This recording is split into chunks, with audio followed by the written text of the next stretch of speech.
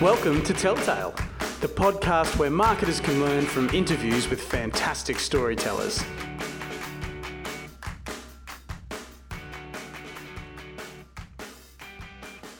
Hello everybody, welcome to episode 17 of the Telltale podcast. My name's Kurt Sanders, I'm your host, and with me every week is Brittany Dreghorn. Good morning, Britt, how are you going? Good, thank you. That's How are great. you? Yeah, really well, thanks, really well. Today we have with us Louisa Dahl, who is the founder and CEO of Interactive Minds, which is the brand behind a heap of incredible digital events across Brisbane, Sydney and Melbourne. And Louisa is also the Brisbane chapter director of Startup Grind. So many things, I'm out of breath. Louisa, welcome to the Telltale podcast. Thanks for having me. How's it going?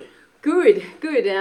Feeling good this week after having a really busy, big event-filled week last week. And what Tell Louisa us is about talking that. about, of course, is the Digital Summit, Digital Minds.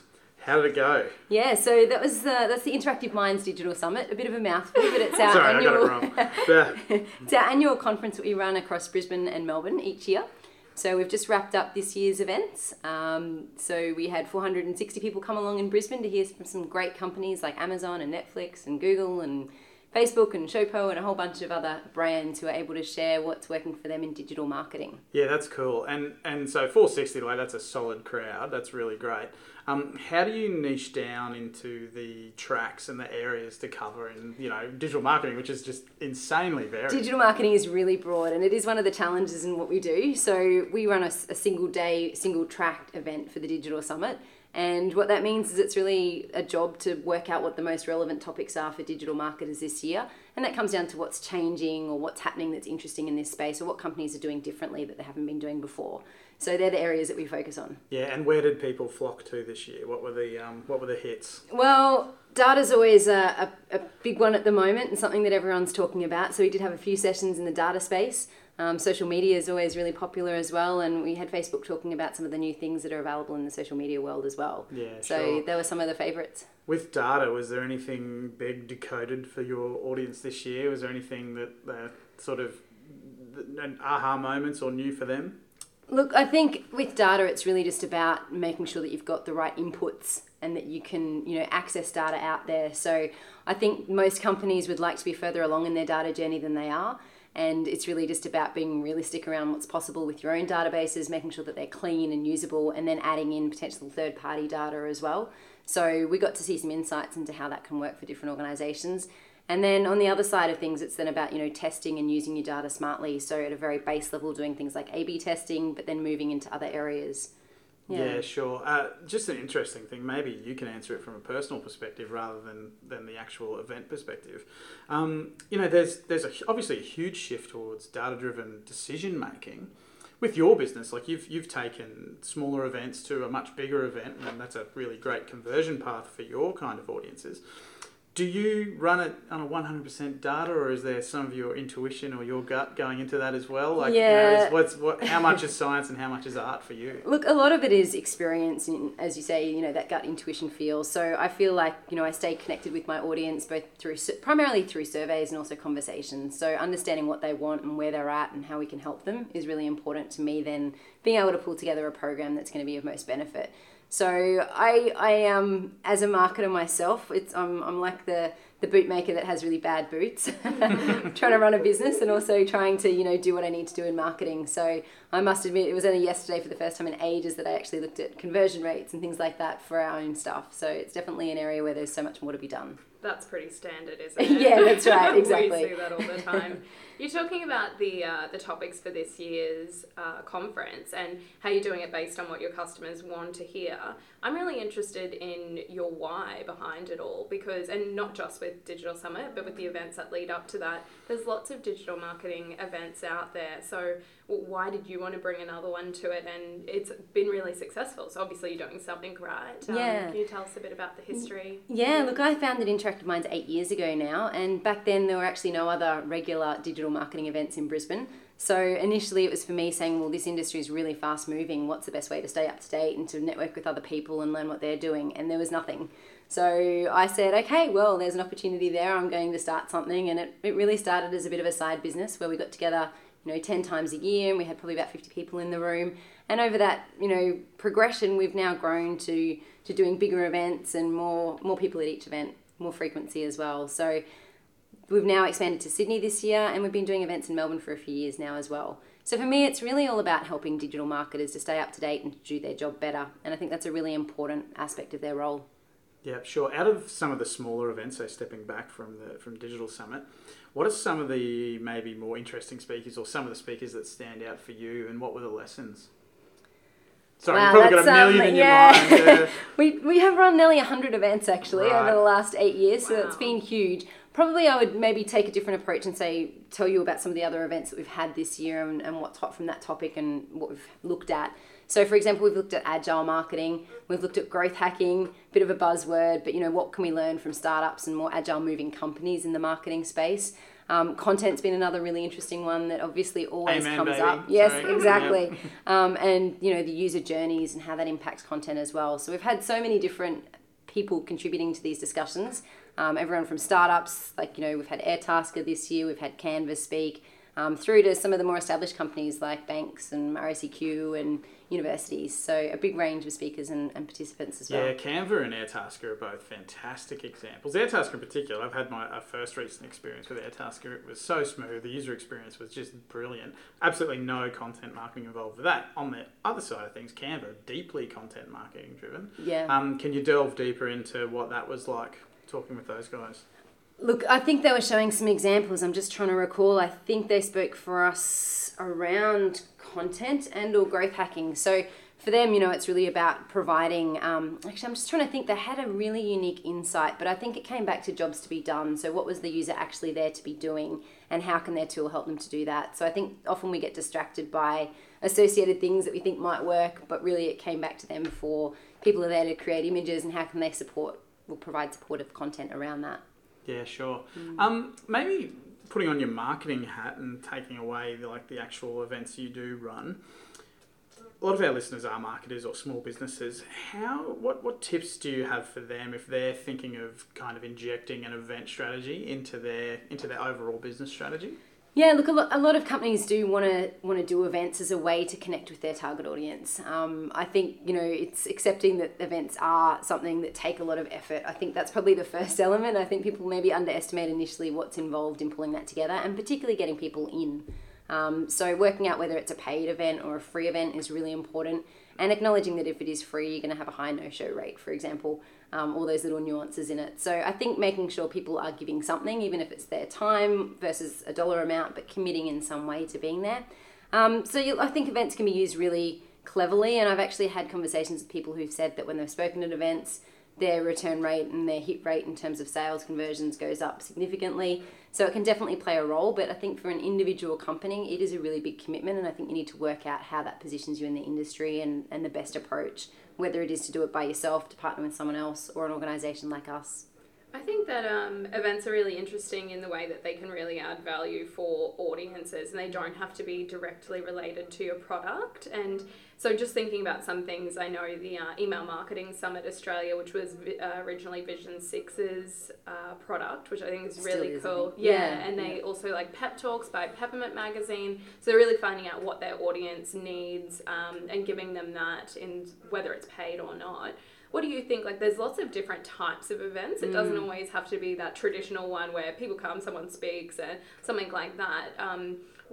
Do you have a message for marketers if they're thinking about adding an event to their content marketing mix or just marketing mix, about how they can look at adding value in the different types of events that you can do? Look, I think it really comes back to what type of client base you have, obviously. So, I think events are probably really beneficial in that B2B space, unless they're a larger consumer event, of course. So in the B2B space, it again comes down to, should it be a lunch event or a dinner versus should it be an event for 100 people? There's so many different choices to be made, and sometimes those intimate ones, whilst they might not have the bigger reach, they can have a better long-term impact in terms of that relationship building. So I think it's a balance in getting that right type of event strategy. That human touch point, it's a game changer for a brand. If you can get someone there in front of you, it's much more of a commitment than a like on Facebook. That's right. And it's a real life thing. Exactly. With tools like, LinkedIn, for example, we know as B2B marketers who we're targeting. We know their name and what they're doing, and we know a lot about them. So it really needs that human touch, I think, to get the conversion across and to make it stand out from everyone else. Yeah, one question I have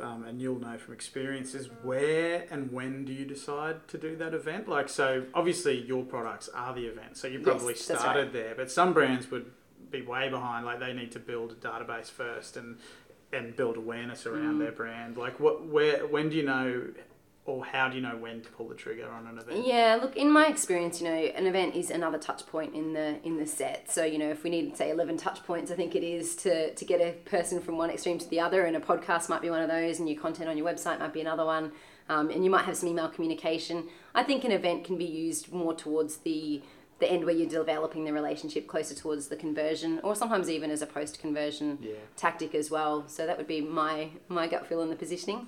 Okay, cool. Let's shift on to Startup Grind.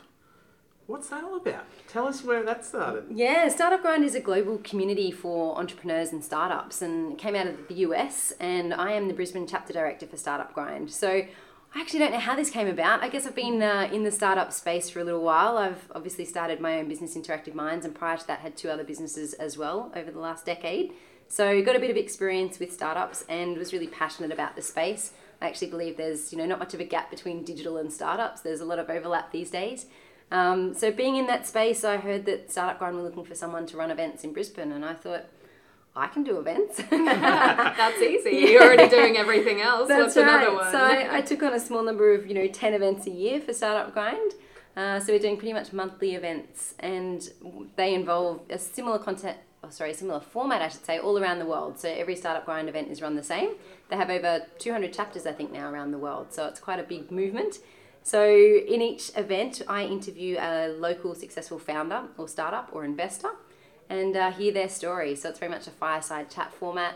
And yeah, the events have been going really well. We've had some great speakers on over the last 12 months, everyone from Steve Baxter to Mark Sowerby. Steve Baxter's recently just taken Mark Selby's job too, if you haven't heard. Yeah, that's right. Quite Exactly. topical. Topical names. Yeah, exactly. So, and a lot of the smaller startups, a big range. So really trying to showcase their stories, what they've done, and their learnings to share with other founders. Great. Has that been a feeder then for your other events as well? Because I think you probably found a new audience there with the startups and small businesses coming to find those. There's definitely an overlap. Yeah, I mean, I think every startup has marketers, or needs marketing at least if they don't have it already. So there is an overlap, but that's not really why I took it. I guess it was more just I'm passionate about this space and enjoy the opportunity to speak to these great founders as well. Yeah, some of their stories are so inspiring. Is there any one in particular that stands out? Look, I think for me, I'm at the point now, I think I've done about 15 interviews since I took this role on, and now I'm starting to see a few trends, which is really interesting. So I think actually all of the founders I've interviewed have been super inspiring. A lot of them in hindsight are quite casual about how it all came about. It all sounds, not so hard in hindsight. Although a few of them have mentioned how they've had to use the ATO as a bit of a bank, which has been quite interesting. But yeah, it's just about, I'm thinking of, penning some thoughts at some point around what those similarities in their stories are and some of their key methodologies. But super inspiring to be able to sit down with them all. Speaking of which, penning your thoughts, just before we went on air, you were saying you're writing a book. That's right. Tell us about that. What's the go? I mean, it's obviously the perfect transition of small events, large events, book. That's perfect. So what's the go? Well, I'm writing a book for digital marketers, and it's called The Deliberate Digital Marketer, and it will be out in the next few months. I guess I've been in this industry now for over 17 years, and I've seen a lot happen in this space. And what I'm realizing is that people don't need me to tell them how to go and build a search campaign or how to use social media, and there's plenty of resources out there. But where I can help them is to share what I've uncovered from looking at other high-achieving, high-performing digital marketers. So through my events, what I'm doing all the time is finding speakers that can come and share their information with others. And I've put together basically a framework of what I'm seeing these speakers as all having in common and what other marketers can do to elevate their career progression, to improve what their output is, and to be open to exciting opportunities along the way.